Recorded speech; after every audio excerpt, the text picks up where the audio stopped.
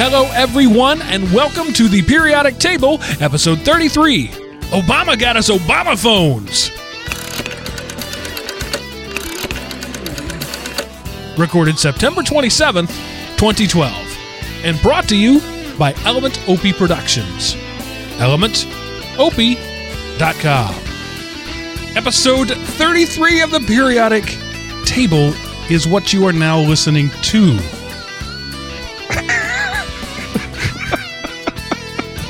So that wasn't even a joke. That was just the intro. Oh, Mark, just the way you read things, it just tickles me. Go ahead, read the phone book. Amy Adamson, 459. Anyway, so your nines are so cute. The 33rd element on the periodic table is arsenic. Arsenic is a steel gray, brittle, semi-metallic solid that happens to go really well with old lace. Oh, bad joke. I know.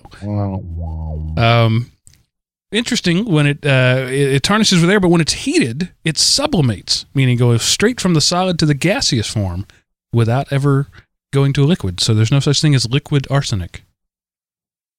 So there you go. Good name for a punk band, though. Liquid arsenic? That would be a good name. So that would be the 33rd element on the periodic table. And that's the end of our science content for the week. I promise you. Well, I can't promise you that. You never know what'll pop up on this show. But that's all that's planned. So with me this week, as usual, I'm doing my William Shatner impression. Do that. I'll try to do a Christopher Walken maybe tonight if I can. You know what this podcast needs? We all know.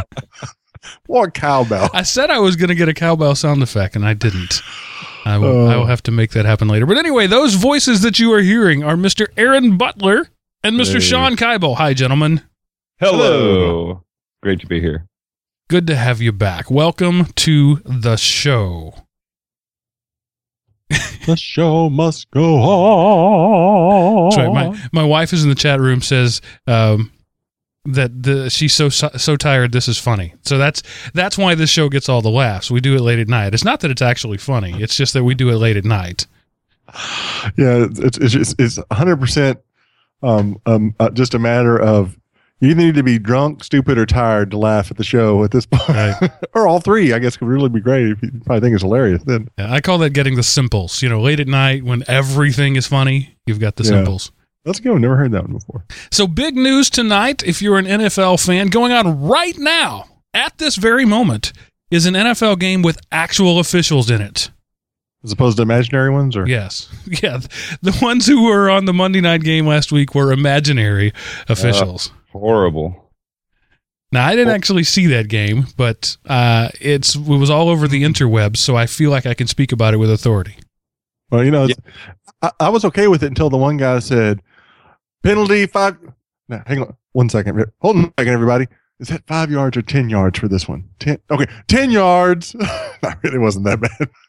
It would have been good if it had been that funny.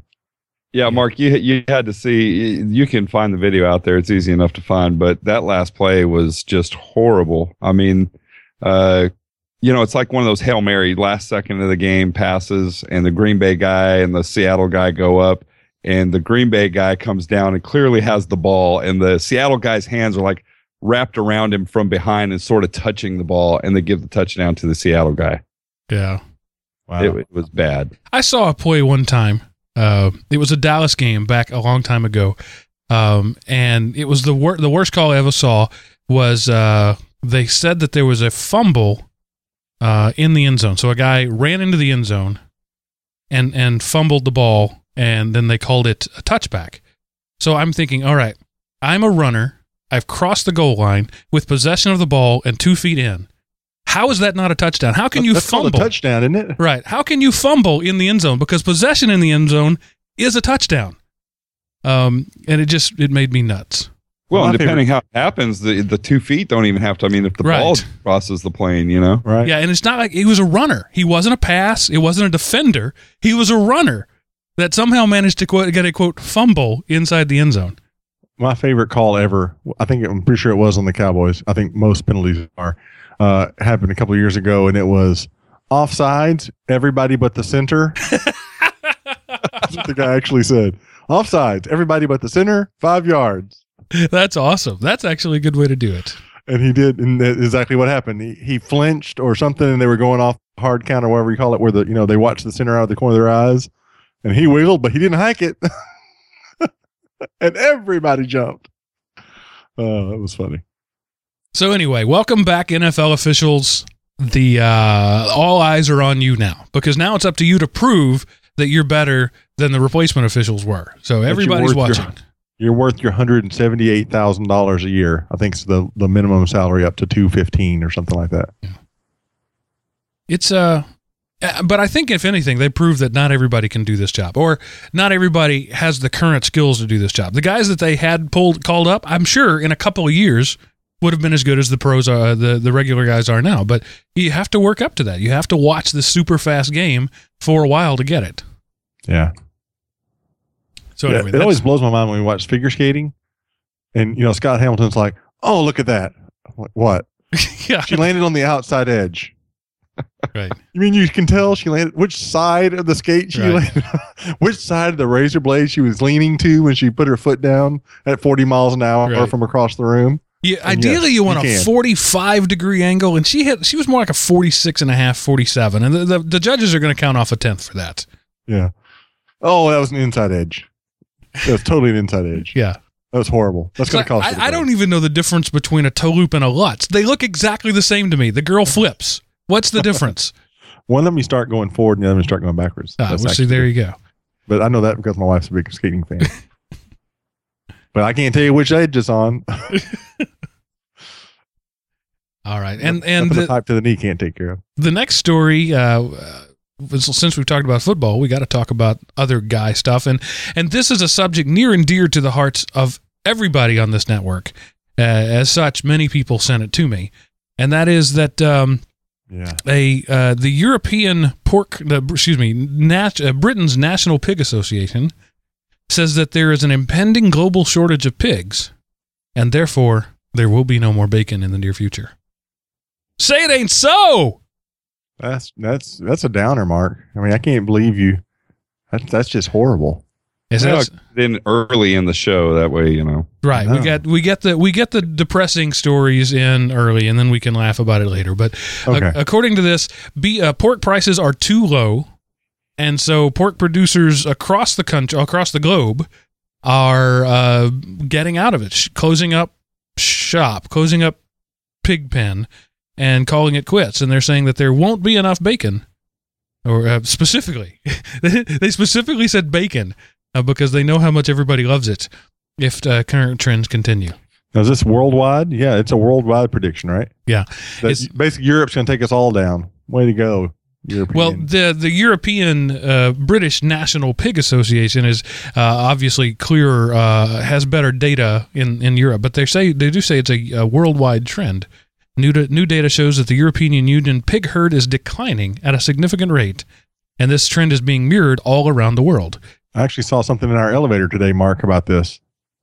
We have a little screen in our elevator that gives us the super important news, right? Who's winning in the polls for the presidential election, the Dow Jones Industrial Average, this current state of bacon. Right. Well, I mean, a national pig shortage is right up there. That's actually more important than a presidential campaign. Right, because there's plenty of those pigs. Show title. I like to think that that coincides with our network expanding, raising the awareness of the importance of bacon in the daily diet, that kind of stuff. That's right. So as we're spreading awareness of the awesomeness that is bacon, we're actually causing a global shortage. That's what's happened. Yeah, it's like whenever a really popular television show plugs a small website and they bring the servers down. We've done that for the pig. We brought the pig servers down. We have brought down the pork servers worldwide. I challenge a listener to get one of our T-shirts and put it on a pig and send a picture of that. That would be awesome. Oh, you know what? I think that's what I might wear that for my Halloween costume. An Element Opie T-shirt and a pig mask. There you go. And then on the back, I could put something like bacon on the hoof on the back. Okay. I might do that. So, either you guys fans of Seinfeld back in the day? Oh, definitely. I actually wrote a Seinfeld episode, you know. Yeah.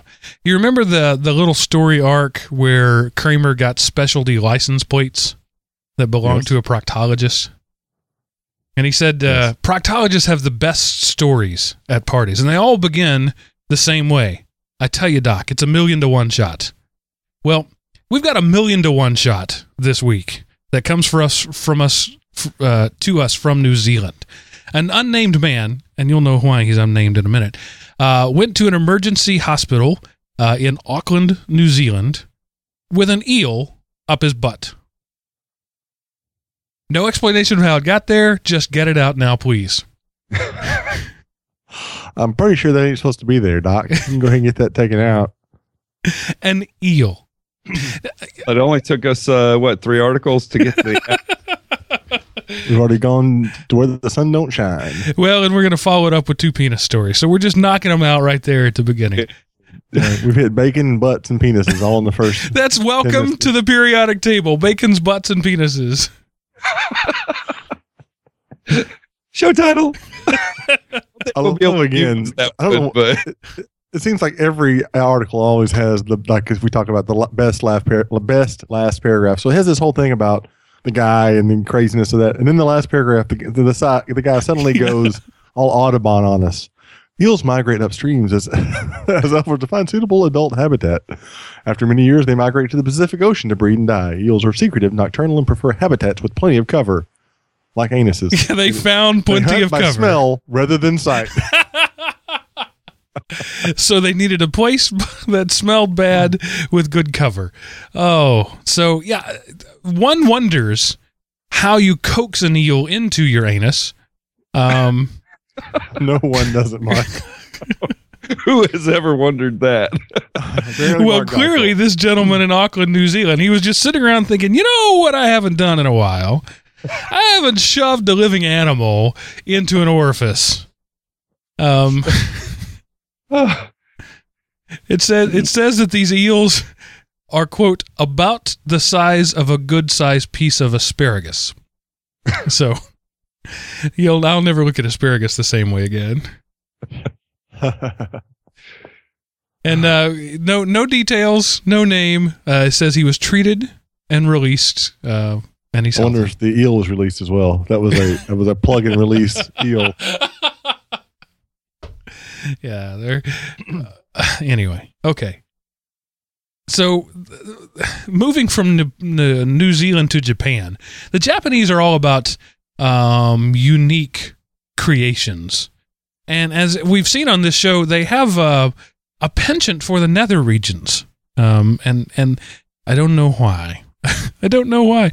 This new one is the only way to describe it is a super tiny porta potty. It's a cod piece that you put over your junk, and then when you pee in it, a hose comes and sucks that into a bag, and here's my favorite part. A blow dryer comes out and dries the affected area so that you can, obviously it's designed for elderly or infirmed people who are bedridden. And so I get it, but it's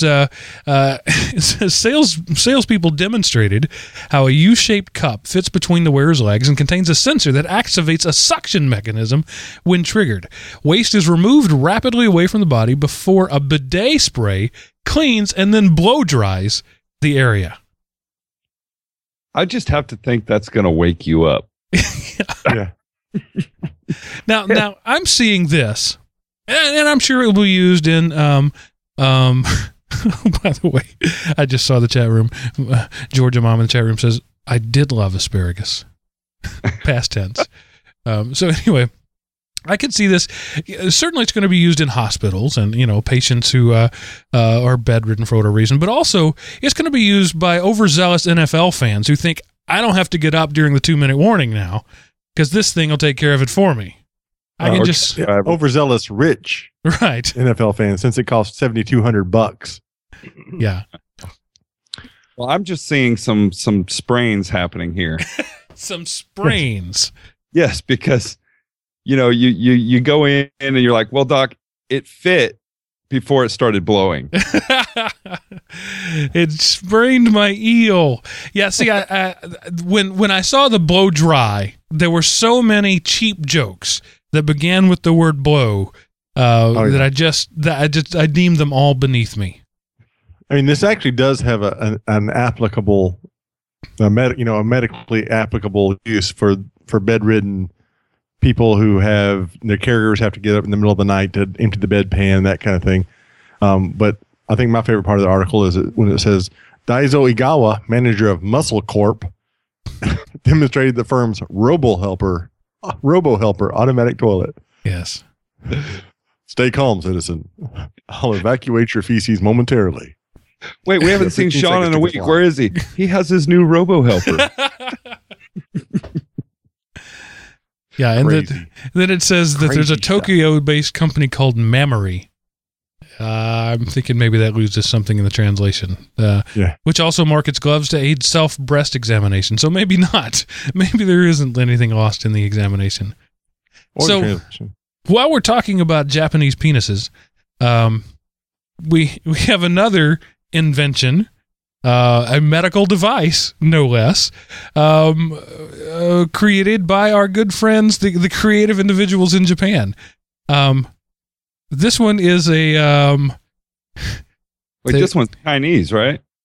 Is this Chinese? Oh, it is Chinese. Darn. It was such a good transition. Okay, so Chinese. So staying in the Pacific Rim anyway, Chinese hospitals are introducing a new machine that can help extract sperm from donors. According to China's Weibo social platform, the automatic sperm extractors are being introduced in a Nanjing hospital, courtesy of capital of Jingsao province. The pink, gray, and white machine has a massage pipe at the front, which apparently can be adjusted according to the height of its user. Speed, frequency, amplitude, and temperature are controllable, and it has a small screen on the top which plays films for the user to help them with the extraction process. I just saw a picture of this thing for the first time. Wow. I seriously had to look this up and make sure it wasn't an Onion article. I mean, this looks like something the Onion would write, but no, this is a real thing. Wow. Yeah, the video is quite... I didn't watch the video. I was scared to watch the video. I wonder if I can get insurance to pay for that. What's that? I said, I wonder if I can get insurance to pay for Now, you combine that with the portable toilet, and really there's no reason to ever leave the bedroom ever again.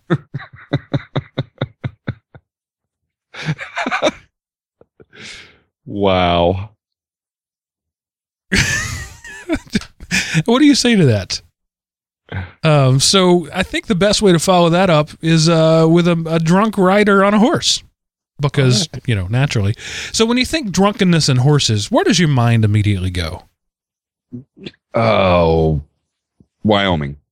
No, not so much. How about Florida? In Bunnell, Florida, or Bunnell, I don't know which it is, about 60 miles south of Jacksonville, an intoxicated man was led police on a half-hour chase through the town on a horse. Police officers responding to the report of, quote, an intoxicated male riding a horse. And when he turned on his emergency lights to stop traffic, as the horse or the cop? the cop, Cowart, the rider's name, the intoxicated rider's name, crossed the street. According to the affidavit, Cowart said he was on his way to his grandmother's house in nearby Flagler Beach, naturally, but refused the officer's order to dismount and, quote, in an aggressive manner, reared the horse back and took off. because there's not really a passive way to rear a horse back, I suppose. No, I guess. Now, I'm not a horse guy. Somebody's going to have to help me out there. Can you encourage that rearing up behavior? I mean, do you kick them in the sides and then pull back on the bit? Is that how that works? Pretty much. You can. Yes. So it was assault with a deadly animal is what that turns out to be. So he was afraid, the officer was afraid of spooking the horse. So he followed along slowly without using the siren or anything else and just speaking to the man, just telling him, hey, get off your horse. It's time to get off your horse. Eventually he jumped off the horse and ran, but he was drunk. And so that tends to make you easy to catch. He was captured a short time earlier, and the horse was returned to the family, and it's fine. So there you go. Awesome. Florida, at least the horse wasn't drunk. I was reminded, it's an old reference, of the classic Western movie Cat Ballou, where the drunkard had a drunken horse. When I was reading the story, that's what I was thinking of. But in this case, at least the horse was sober. Right. That was a nice false laugh. Thank you, Aaron. I appreciate you trying. I'm just kind of having this mental image of the cop driving down the street, with the guy on the horse, just kind of trotting along, and him like, "Sorry, you mind can you pull your horse to the curb, sir? Sir, there's a good spot right here. You could pull, sir. Just continually trying to talk the guy off the ledge, so to speak." And I could see that right out of a Zach Galifianakis movie or something, right? With Zach on the horse and somebody else trying to talk him down. And I mean, if you're going to run away from a cop, don't you think you want to stay on the horse? The horse is going to run faster than you. I mean, I don't think that getting off the horse is really the best way to make a getaway. That's probably true. I mean, I don't have a great deal of experience with this sort of thing, but it worked in True Lies. I mean, the guy, well, no, he didn't get away on the horse. He was on the motorcycle. See, that was almost a good joke. But it did bring me... See, that one was fake. It did bring me to a movie, which was the transition I was going for. Speaking of bad movies, actually, True Lies was a really good movie. This next story is something that might be a new Samuel L. Jackson movie called Crocs on a Plane. Shocked baggage handlers came face-to-face with a crocodile roaming through the hold of an Australia airplane. The reptile being transferred from Brisbane to Melbourne, but somehow escaped the container during the trip. And so baggage handlers came face to face when they were, they're offloading their bags, doing their thing. And then, oh, by the way, there's a crocodile in there. That's the whole story. I just think it's interesting. I wonder if that picture is actually, that picture can't really be from this story. No, that's just some picture they threw in there. Right. But one of the thing that strikes me about this is, aren't crocodiles cold-blooded? I mean, they're reptiles, right? And cargo holds of planes get really cold because they're not pressurized at all. So I'm surprised that this thing was, moving at all. I expected it would just sort of be frozen rigid. No, it would be in if it was in a cargo hold, it'd be in a pressurized cargo hold, just like with dogs, or any other animal. They do have a pressurized cargo hold. Yeah, I guess so. Otherwise, he would be dead. He'd be boots. Right. Qantas Airlines said it launched an investigation to discover how the animal had broken free. Because honestly, without the whole opposable thumbs thing, you'd expect it to be pretty difficult for a crocodile to get out of a cage. Said the investigation would focus on whether it had been loaded appropriately. Because, that's kind of where you would think the problem would break down, right? Well, if he's a really pissed off crocodile, I guess, I mean, what is the approved mode of transport for a crocodile? I mean, with dogs and cats, you've got your little carriers, right? But in Australia, maybe that's a big deal. Are there well-known crocodile carriers? I have no idea, but I would think at least they would, how they tape around the snout? Right. I would think that they would at least do something like that. Like they're not going to transport this thing. I don't know. Maybe you can't leave them like that for too long or they'll die or something. Who knows? So, I really thought we'd get more mileage out of that story than we did. But so moving right along, this recently, actually was late last week, a soccer game in our where is it? Is it in Iran or in Saudi Arabia? It's a soccer game between Iran and Saudi Arabia, and I'm trying to remember where it was. It's in Iran, the Iranian city of Isfahan. Okay. Yeah, that's right. Ifsa, something like that. Yeah. So, Isfahan. Sure, that's what I'm going to go with. So, yeah, there was a game between the Iranians and Saudi Arabians, and soccer fans tend to be passionate individuals anyway. And it's not. What'd you say? I said, no doubt. Yeah. So it's not uncommon for them to throw things on the field, like, shoes and beer bottles and that sort of thing. So when the Iranian soccer player ran across something in the field, a field of play, he didn't think much about it. He just picked it up and tossed it aside, where it then blew up. Somebody had thrown a grenade onto the soccer field. Wow. That, for some reason, that just doesn't really surprise me for that part of the world. Yeah, because I went to the aquarium here in Atlanta a couple of weeks ago, and they took away my 2.5-inch Swiss Army knife. But if you go to a soccer game in Iran, you can get in with a grenade. Right. Yeah, I'm thinking the last place you want to go to a soccer game is Iran. Well, or Mexico. Mexico's the last place you want to get murdered. Exactly. And unfortunately, I mean, it's a sad story. The guy blew off part of his hand. I mean, it blew up very near him. No, wait. I'm sorry. That was a different story. Nobody was hurt. He tossed it away far enough away that it blew up, and nobody hurt him. I was combining two stories in my head. Sorry. It looks like it's actually about to be a smoke grenade if you watch the video. It's not a real powerful explosion. Yeah. And then, of course, the last line of the sentence of the story, because that's what we care about, the game ended in a scoreless draw. Yes. Because that's the most important part. Because that's what I'm concerned with. That's why I think soccer is not a game. When a championship game can end 0-0, it's not a sport. It's not a sport. It takes like 4 hours. Right. Watch a bunch of guys kick a ball back and forth, and nobody scores. Here's the tip for you. Make the goalposts wider. There you go. Yeah. That's my tip for the international soccer community. I have a tip, too. Play American football. Well, did you see the hit tonight that laid the guy out cold? The punt returner? No. No, it's not necessarily a more civilized sport. It was a guy got cold cocked in the back of his head. His helmet flew off, and then he came down and his head bounced off the turf. But anyway. Well, we don't want it to be a civilized sport. That's true. That is like, those are our gladiators. Except we keep passing rules that say don't touch anybody. But I'm not going to get onto that. So don't throw grenades onto the soccer field.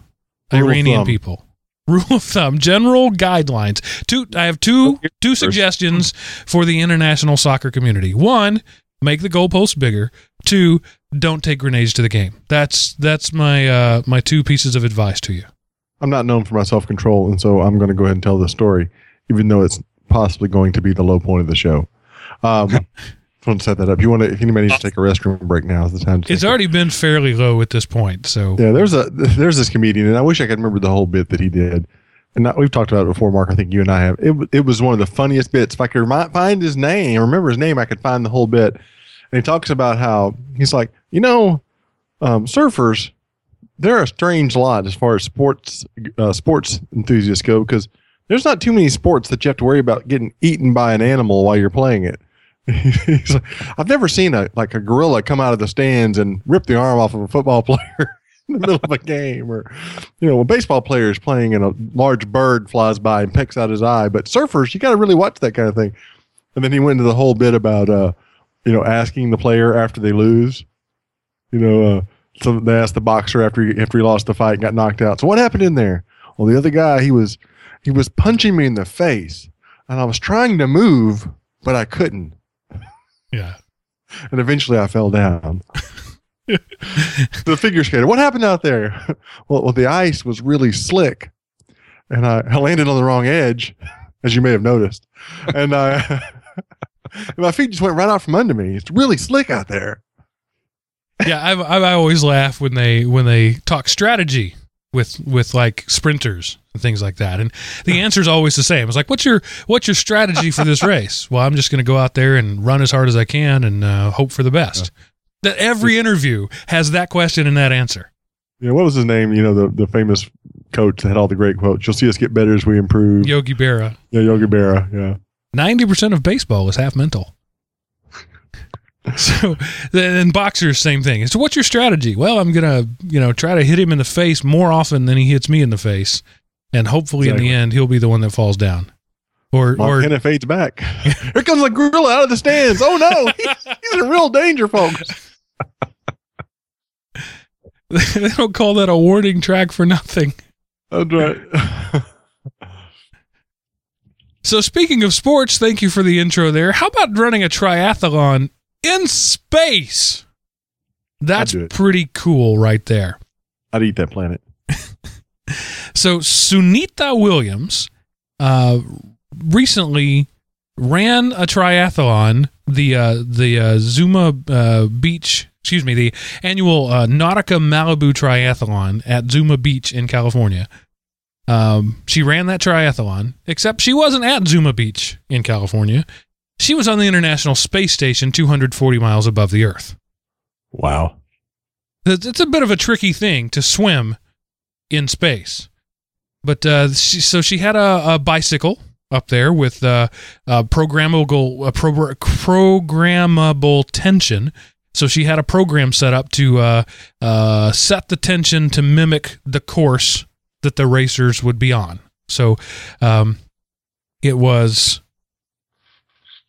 I saw where it was. It's a half-mile swim, an 18-mile bike ride. It's in there, but I'm not seeing it right now. Somebody find it for me. So it's not a half-mile swim, 18 miles on the bike, and run 4 miles. Yeah, so it's not like a full, like the Ironman triathlon, which is a sprint tri is what they call it. Yeah, I think the Ironman is a 26-mile run, a 50-mile bike ride, and a 5-mile swim or something like that. It's a 115-mile bike ride, 112 actually, 26.2-mile run, and it is usually a 3 to 5 mile swim. Most of the time, it's a 5-mile swim. Yeah, so I undercut the bike part. Yeah. So so she had an exercise bike up in space, and she they have treadmills up there that are commonly used as well. They have like a bungee cords that strap them down to the device that sort of mimics gravity. But then it says that somebody designed an exercise that would mimic swimming. There's no real any more detail on it than that. But there's some exercise that roughly approximates swimming. So she's up in the International Space Station, 240 miles above the surface of the planet, and when the starting gun went off, she started her exercise that approximates swimming. She did modified bench press. Yeah, a modified bench press. So she did that for the equivalent of a half mile, and then she got on her bicycle and rode it for 8 miles. Then she got on a treadmill and ran that for 4 miles in space. That's pretty cool. Yeah, the good news, taxpayers, is this only cost us $14 trillion. Wow. Actually, I don't think she's one of ours. Yeah, it says NASA astronaut. Oh, she isn't? Okay. She is an astronaut. So it's interesting. It's not the first thing she's done. She ran the Boston Marathon from space. And I don't understand it. But it's interesting all at the same time. That's what it is. She's bored. Not much to do up there. I mean, she's in space. She's only got a little area, and she's just like, I'm bored. I'm hanging out. Nothing to do. Yeah, I guess so. I mean, you work your 30, 40 hours a week, just like a regular job, but then you've still got downtime and weekends and all that. So, yeah, you got to have something to do. Sure. Well, at least you don't have to worry about things falling on your head in space. That's right. That was a nice attempt. For example, brought to you by Acme. You ever had one of those moments where you feel like a cartoon character? I had an injury a few years ago, and I describe it as I temporarily became Wile E. Coyote It was one of those moments where a string of events that really only happened in the Looney Tunes world happened to me. The same thing happened to a King's College freshman just this week. And King's College is, somebody to quick look it up because I don't remember. New York. Thank you. King's College, New York. I know somebody that went there, actually. Jesse Scott Owen, must be a serial killer because we know his middle name. Jesse Scott Owen was walking on his way to class when the mattress from a futon fell from 30 stories and cold-cocked him. Now, how do you tell that story? And the great thing, though, is when the people came to render aid, they had a nice comfy place to lay him right there on the mattress. I was woken by people putting me on the mattress. And when I asked where the mattress came from, they said, it just hit you in the head. The Florida native seems unfazed by the unusual incident. Because this kind of stuff happens all the time in Miami. That's right. I'm from Florida. I've seen worse. So he apparently there's like a sauna or a spa of some sort on the on the 30th floor on the rooftop. At least 30 floors up, it says. And a witness says, I was on the 24th floor, and I saw it coming down from above. So he's walking on the left side of the street, something he never does, because you're supposed to walk on the right side, I guess. And the next thing you know, he's lying on a mattress in the middle of the street. And King's College is actually in the Empire State Building. So this was near the Empire State Building when it happened. Yeah. And I understand that's a relatively tall building. I've heard most apes agree that it is when polled. And Jesse Scott Owen then tweeted in a neck brace, quote, like a boss, or hashtag like a boss. I keep my wallet in my front pocket and still tragedy strikes. Hashtag falling mattresses. So he's got a good sense of humor about it. Yeah, he said he Googled boy hit by falling mattress and this article didn't come up. And he Googled man hit by falling mattress and it came up. So Google considers him a man. So that's right. I'm a man now because I was knocked out on the sidewalk. So that's a coming of age moment. So young boys out there, if you want to ascend into manhood, you must be hit by falling furniture. Just try not to make it a piano. Yeah. Or chaise. A heavy chaise. Okay. So, anybody know where Deltona is? Deltona? Tona, that sounds a lot like Daytona, which is in Florida. It's not couldn't be Daytona, but it is in fact in Florida.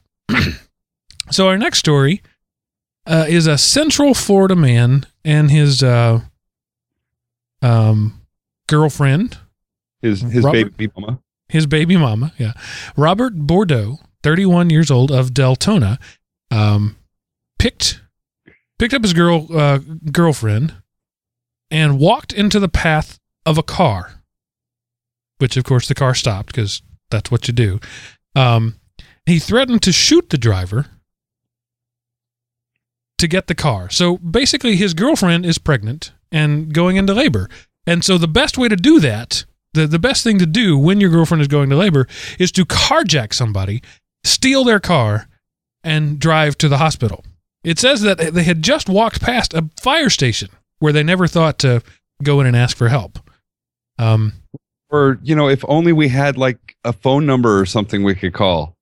Right, like, maybe 3 digits. If there were only cell phones, which both people had on them at the time, and the driver of the car had. So there were 3 cell phones in easy access. But no, we don't do that. What we do is we carjack somebody. So what happens is he's forcing the guy to drive at allegedly gunpoint. Doesn't actually say if he had a gun. He just was acting like there was a gun, or maybe he really did. I don't know. But then the driver stopped at a red light because, the last thing you want to do while you're driving a pregnant woman to the hospital is get her killed by oncoming traffic. So when he stopped at a red light, our friend from Florida, Robert Boudreaux, I love that name, Boudreaux, yelled at him, said go, and when he wouldn't do that, he forced him out of the car then stole his car and drove to the hospital. So at this point, you're thinking, well, this is a dedicated man. He just wants to get his girlfriend to the hospital. It says in the article, it's a long article, so I'm just sort of cherry picking through it. But it says that the woman was bleeding. She was hemorrhaging. So obviously something is going on here. Something bad is happening. Right. So you think, this is a desperate man. He's out of his head. He's not really thinking clearly. I can almost give him a pass. Almost give him a pass for all this. But what it says is once he got to the hospital, he kept driving around the parking lot trying to evade the cops instead of stopping at the emergency room entrance to let his girlfriend out. It wasn't until the cops cornered him and wrecked the car and dragged him out that the girlfriend finally got medical attention. Well, the best part still that she walked right by a fire station. Right. It says in the article, that so she must not have been in too bad a shape.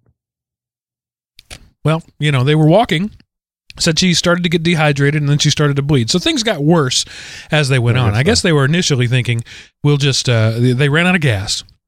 I don't think I mentioned that. They headed out in their own car, ran out of gas. Then they started to walk. And then they hijacked somebody. And then they went on a rampage.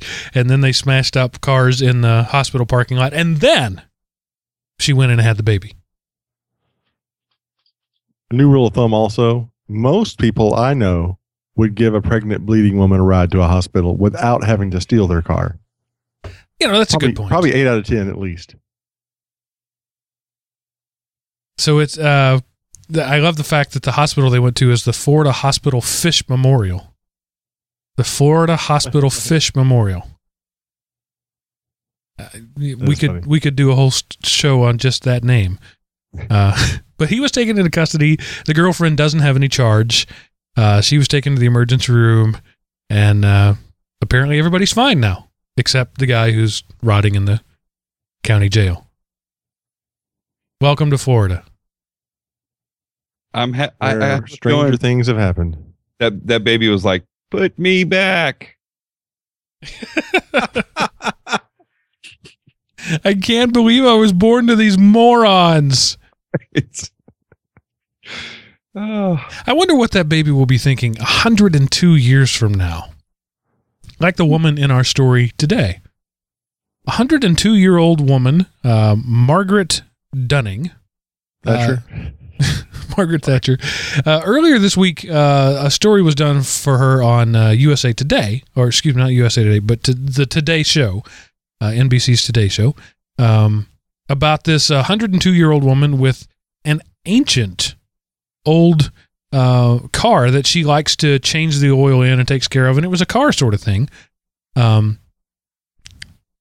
Quick, what was the car? Man, my brain is just not working today. 1930 Packard. Yeah, 1930 Packard that she's had since 1930, and it's gorgeous. It's in beautiful shape. So she loves to take care of it. Yeah, there's 1930 Packard 740 Roadster, and she bought it in 1949. So it was a used car when she bought it, and it doesn't look like a used car now. It looks awesome.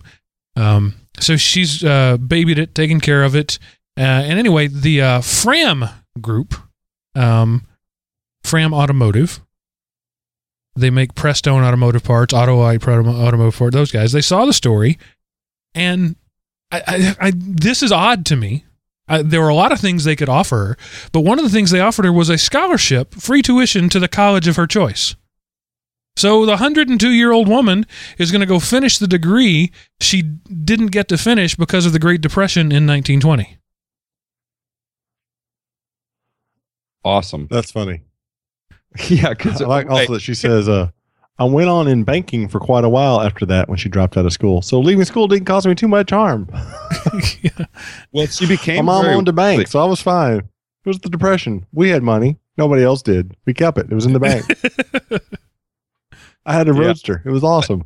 But how nice is that really of Fram, right? They're like, max we pay for 2 years of that. Right, like 6 months of college tuition here. You know, she won't even make it through the third semester. A lifetime supply of fuel filters and air filters for your car. Non-transferable. Some restrictions apply. So what do you do when you're a college freshman and you walk in and you sit down next to a 102-year-old woman? How do you process that? I mean, is she going to pick a big party school? You know, you going to be doing Jello shots off of some co-ed's belly. I went to school back to college at like 38, and I felt like the old guy. I can imagine going back to school at 108, you know. Back in my day, we actually used rock, and we just chipped out our paper with a chisel. I used to use a slate. Where do you go to get a new slate, Sonny? Yeah, exactly. Yeah. That's funny. She's sitting there with a brand new iPad and like an ice pick. These things are fine. They're fancy, but you can only carve into them one time. You can't really use them again. So that's awesome. Good on you for being 102 years old for one thing, and for being famous for another. But you know, that's just an odd thing to offer somebody. She says, I quote, "I'm very, very pleased about it, and I feel that I've been granted a few years that other people do not have, and I'm really very happy that I have this beautiful old world to live in." So she's just a cheerful old lady. That's awesome. I don't know if I ever told you this story. I probably have on the air, but I'm going to do it anyway. A long time ago, my car broke down, as often happened to me when I was in college. And I was on this rural highway in Texas, and I walked about a mile up to the nearest house, and there was this little old man that was, I'm going to say 70 maybe years old, out in the garden. And I said, "Sir, can I use your telephone? My truck broke down the street a little bit. I'd just like to call somebody to, come give me a ride." And he said, "Well, I can't let you in the house. It's not my house. It's my granddaughter's. So let me go get her." So the man goes to get his granddaughter. She's 80 when she comes out. So I don't know how that math worked out, but his 80-year-old granddaughter comes out and lets me use the phone. And I go in and before I'm leaving, I pointed to her grandfather and said, "How old is he?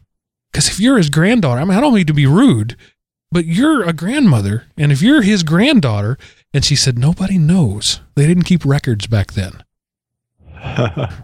He's 147. So I may well have met the oldest person on the planet out in the garden hoeing up weeds that day. That's awesome. I want to be like that. I'd like that too. Yeah, you want to be that old and working in the garden? Mm-hmm.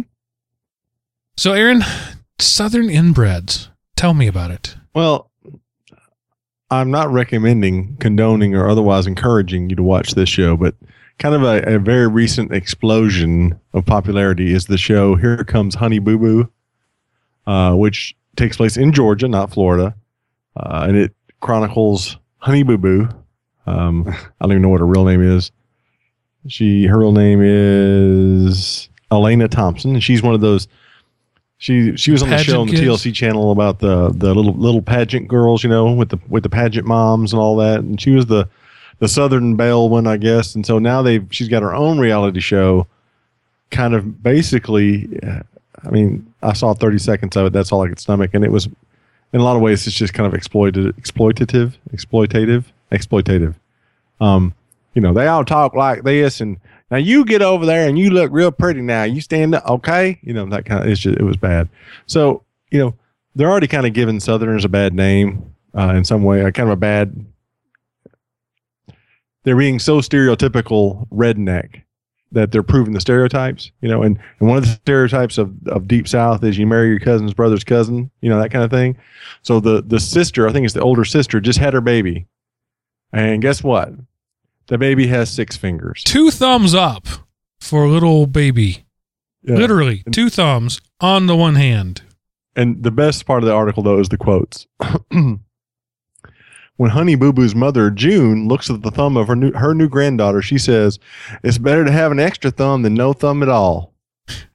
While Sugar Bear Mike, Honey Boo Boo's father, exclaims, "That extra thumb reminds me of a Swiss Army knife." While the 6-year-old star of the show squeals, "I'm so excited I'm about to piss all over myself." Says it wasn't all smooth sailing for the Honey Boo Boo clan. As Anna went into the labor, their family there were preparing for the Beach Beauties in Brunswick pageant. I know. Don could have seen her, Mark. That's down in Don's neck of the woods. So it's It's pretty bad. So after the baby was safely delivered, attention turned back to her pageant. Sugar Bear, that's the dad. Sugar Bear's younger gay brother, Lee, known as Uncle Poodle, showed up to help Elena find her inner sass. Is this the real? 6-year-old quips, yes. Ain't nothing wrong with being a little gay. Everybody's a little gay. Everybody's a little gay. For her outfit of choice, Elena donned a shiny blue swimsuit, which she said made her look like a blueberry. And on top of all that, she was surprised by a visit from her family's prize pig. Yes, the pet Glitzy. pig is sitting in the audience. Named Glitzy. Glitzy. This is not exploitative at all. Now, the thing is, this woman is going to be, she's going to grow up someday. She's going to be a woman. And she's going to have to live down having been Honey Boo Boo when she was a kid. It's sad. It really is. It's somewhat sad.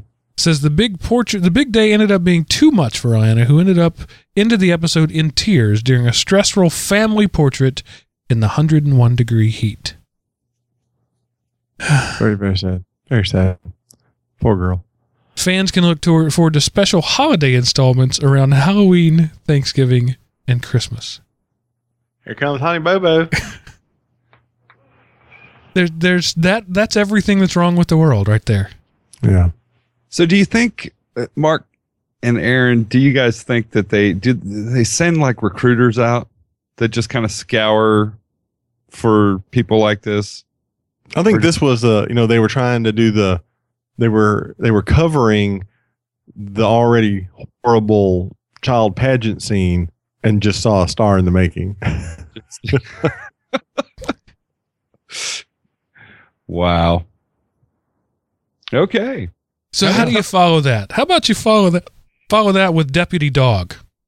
In Vaughn, New Mexico, the police chief of the small town of Vaughn resigned this last Wednesday, leaving the town with just one certified member on its police force, a drug-sniffing dog named Nika.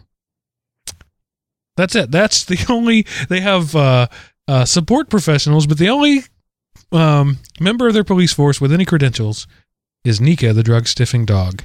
I have to read the second paragraph, Mark. The attorney for the town said that the police chief stepped down after news stories reported he wasn't allowed to carry a gun because of his criminal background.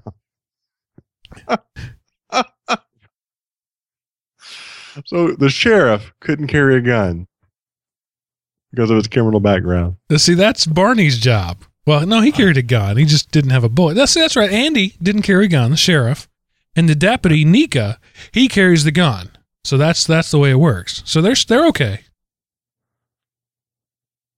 It's how do you say about that? You get to you're the police chief with a criminal background. Okay, so either they trust you enough to be the police chief, at which point you should probably be carrying a gun, or they don't trust you and you shouldn't be the police chief. That's backwards in every way. Well, then so the county law is trying to cover for him, but the county sheriff said that these efforts have put a slight strain on his already short-staffed department. I quote, "I visit the town at least once a month. The important thing is to keep a presence so residents know we're there to help if we're needed." All right, guys, we're going to break into that house. We need to make sure it's not on October 11th. Right. We got 3 weeks leeway either direction, but October 11th, I think that's when he's scheduled to be back in town. According to records, the only qualified member of the Vaughn Police Department is Nika, a drug-sniffing dog. Vaughn's other officer isn't certified and pleaded guilty to charges of assault and battery last year. Non-certified officers can't make arrests and can't carry firearms. But Romero said not having an officer qualified to carry a gun didn't put Vaughn at any risk. England doesn't allow police officers to carry guns, he said. Sometimes the strongest weapon in law enforcement is communication. Same way in Japan. Sean, you're a former cop. What do you think about that? It depends where you're at, in the United States, doesn't seem to make any sense to me, but I have seen it done abroad. Like I said, in Japan, cops don't wear guns. They carry around the old style billy clubs, but that's it. That's the only thing they have. But that's a totally different population, totally different mindset. They just don't have crime there, really. I mean, it's very little. So you're chasing a perp, and you're a police officer in Japan, and so he's running, and you got stop, or I'll say stop again. Yeah, pretty much. But let me tell you, like, if there's any kind of like a fight, like two guys on the street, drunk, getting a fight, these Japanese cops come out of everywhere. They're just, you don't see them, and the next thing you know, there's 20 of them there. So they work by the swarm method. Right. And yeah, they have no problem pulling that billy club out and beating you over the head with it. So, yeah. But they also, in Japan, they have, there's a police station on like every street corner. I mean, literally, I don't think you can go more than 200 or 300 yards without hitting a police station. But they're very small, so they're really tiny police stations with probably maybe 1, 2, 3 officers in them. But they're everywhere. So I guess they just kind of blanket. They use a blanket method. So officers in Texas are not afraid to pull out their billy club, and officers in Japan and wives in Texas are not afraid to pull out their .40 caliber handguns. That was almost a good transition if I'd gotten the locations right. A Texas woman by the name of Audrey Dean Miller of Harris County, I believe Houston is in Harris County. It is.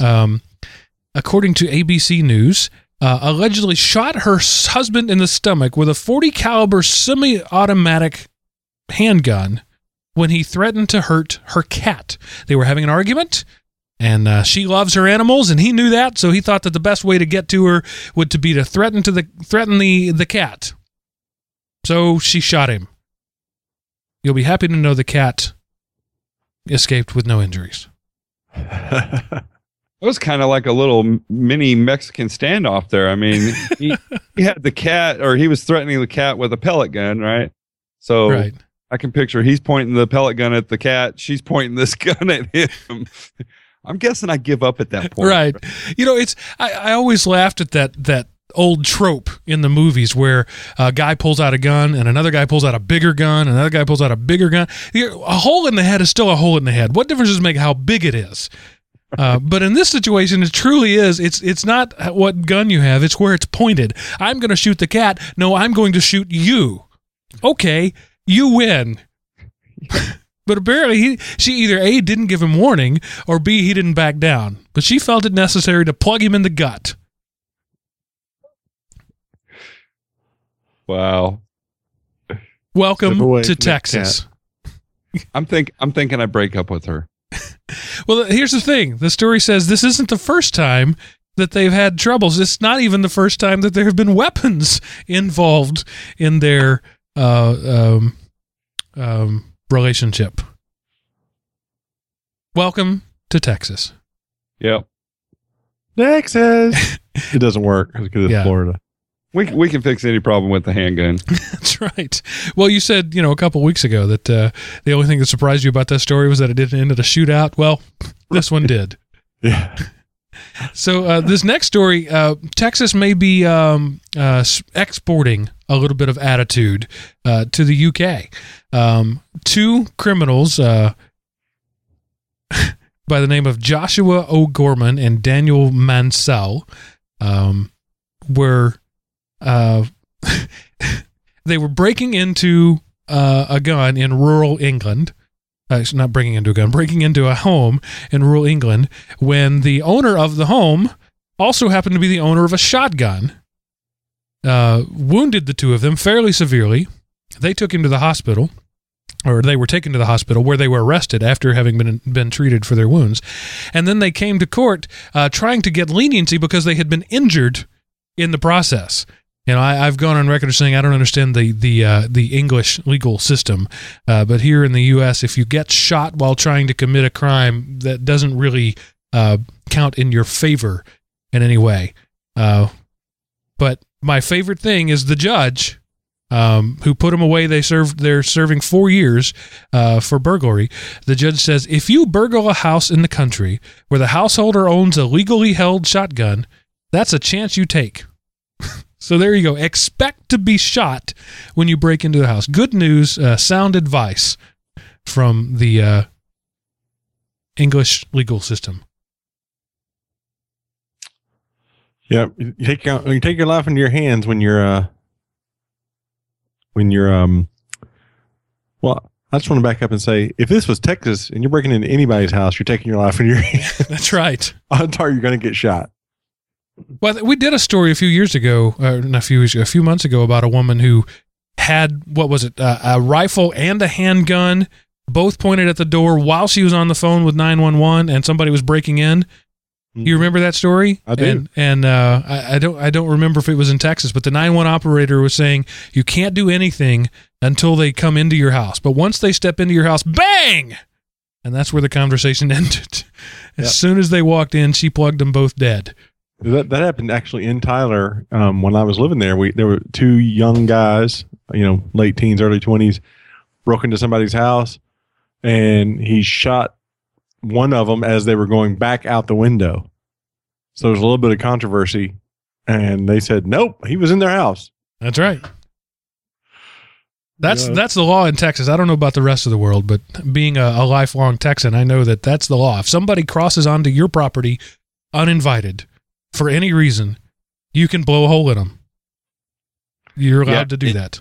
And I'll say and I don't know, Mark, I'm curious if you've experienced anything different moving to Atlanta, but I know moving from California to Texas, there is a huge difference in the amount of break-in coverage you hear on the news or that you hear about at all. You just don't hear about a whole lot of break-ins in Texas. Nope. I mean, in California, you don't even have to go to the news. It's just, go to work and you probably a handful of times throughout the year you hear somebody got their house broken into, but not in Texas. In fact, I think I've only met one person in my entire life that had their home burgled, and it was after I moved here to Georgia. Now, we did have a radiator stolen out of a 65 Mustang in my driveway, but the neighbor told on the guy. That's dedication and effort. That's like a NASCAR pit crew right there. Well, we were going on vacation to Mississippi, and my sister's best friend's boyfriend, who was something of an idiot and a drug abuser, had a 65 Mustang, and he needed a radiator. And we had a 16 that had a radiator. And so while we were in Mississippi, he came to our house in broad daylight and stole the radiator out of the Mustang in the driveway. And our neighbor, Nina came over when we came home and said, Bob, there's a young boy over here while y'all were gone, and he took the radiator out of your Mustang. Was he supposed to do that? No, Nina, he wasn't. No. And Dad walked over there and opened the hood. There it was. He disconnected the hoses and everything, It was all nice and neat, just surgical removing. Well, I got his license plate number. I figured that was as good as anything, and it was. And it turned out to be my sister's best friend's boyfriend. Anytime I went anywhere for an extended period of time, I used to tell my neighbors, I'm going out of town for a week. If you see a U-Haul pull up, call the police. Because I'm not moving. That's happened. So, not to me. I haven't ever done that. What is it Jeff Foxworthy says when you walk up to a house and you see a lawn that hadn't been mowed and a couple of cars up on, a gun lives here? My favorite Foxworthy redneck joke is still the whole thing about how come anytime there's a natural disaster, they can't interview a lawyer or a doctor? We have those in the South. It's always some lady with rollers in her hair that says, I looked up just in time to see Ethel's house come flying by, and all I could think was, dear Lord, she still has my frying pan. Well, and now, I mean, this is that magical time when we get them doing that in politics, right? So the Republicans are going out, sending out crews to go, find the Democrats that are, loudly, praising Obama or whatever. And they find the just lowest common denominator, right? They grab that one person that's like, Obama got us Obamaphones. And this is a typical person that voted for Obama. Yeah. Yeah. Yes, some guy with, his hair greased back with his own snot and a pack of Marlboros rolled up in his sleeve. And he says, well, what do you think about the war in Afghanistan? I think we ought to just put them all in one place and blow them the heck up. And they call that the man on the street, the average person. Right. Yeah. That's it, folks. Magic underpants. Magic underpants. Thank you. Do they have eels in them? Oh. That's the show. That's all the news I got. Any other comments or commentary, guys? This one was a rather off-kilter show. Lots of weird stuff. Not the usual hilarity, but I think it was interesting. Some fun stuff in there. It was. I think the bacon took us down. That's what it was. We started. I'm still thinking about the bacon. I've been distracted by that all night. What am I going to do? So you go buy all the bacon you can. There needs to be a run on bacon. Just go stock up on bacon. Maybe that's what this story was about. Maybe actually bacon sales have been slumping. And so the British pork people, this story. It's a pork plant. That's what it is. It's a pork plant. They're trying to artificially create demand. Well, I still managed to pull a half a dozen or more good show titles, I think. I think all the ones I got this week are winners. All right. Well, guys, this is the part of the show where you tell people where they can contact you if you are so inclined to do so, starting with you, Mr. Sean. Sean TX. That's right. If you're watching our live stream, which you should be, you can see Thursday nights at 10 p.m. Eastern Time. That's right. You can follow me at SeanTX on Twitter. You can look me up on Facebook. I'll be glad to friend you there as well. You can send me an email, Sean@elementop.com. Or just check out the website. Which website is that? That would be elementop.com as well. Go there, post something in the forums. I was trolling the forums the other day, something I hadn't done in a while, so I'm trying to get back in the habit of doing that. Mr. Butler? The number 1 meal. The number 1 workout. That's 1 meal, 1 workout. Put that in Google and see what you get. Aaron, give us a 5-second descriptor of what 1 meal, 1 workout means. I'd be happy to do that. 1 meal, 1 workout. What it means to me is all people should have MAPS. And I believe. Sorry, I couldn't help it. 1 meal, 1 workout is basically my philosophy that helped me become more fit. And I've broken it down to just trying to make the best choice at each meal that I can make and try to get myself to each workout and give it the best I got at each workout. So not just one day at a time, but 1 meal, 1 workout at a time. And as always, consult your care provider before starting any diet or exercise routine. Exactly. And Aaron, have you noticed any results from this 1 meal, 1 workout philosophy? Well, I've lost a few pounds. The long and short snoring. It hasn't affected my brain talking.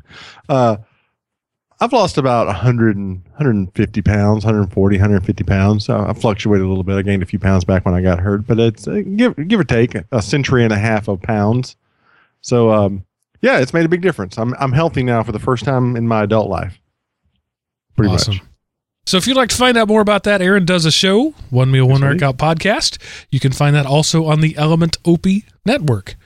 So go there, elementop.com. Check us out. You can also find me there. Make your voices heard. Thanks to Jim and to Pete for your show contributions, your stories this week. I didn't single you guys out on anything because almost everything came from multiple sources this week. I like that. It's a good thing. So I'd been out looking for stories, and then I got an email from Jim with a lot of the same stories, and then I got stuff from Pete with the same stories. So that's good stuff. I like it. That means we're all deprived in the same way. And Honey Boo Boo was all mine. Honey Boo Boo, that was all Aaron, yes. You can blame him for that. And the place you can go to blame him for that is elementop.com and hop into forums, the periodic table forum, where our good friend Jim lets you know all of the potential show titles that didn't quite cut the mustard. Muster. It's not mustard. It's muster.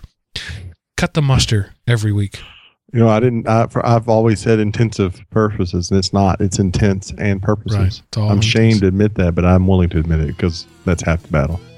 So there was a cook at a Boy Scout camp who was so good that at the Seaside Boy Scout camp that the dolphins would actually come up and try to eat and try to get some of his food. So every night when he'd ring the dinner bell, he would say, "It's dinner time for all intents and purposes." Oh, wow. We better stop now. Hello, can you go? That's a Reader's Digest joke from like 1974. And with that, I'm going to say that ends this episode of the periodic table.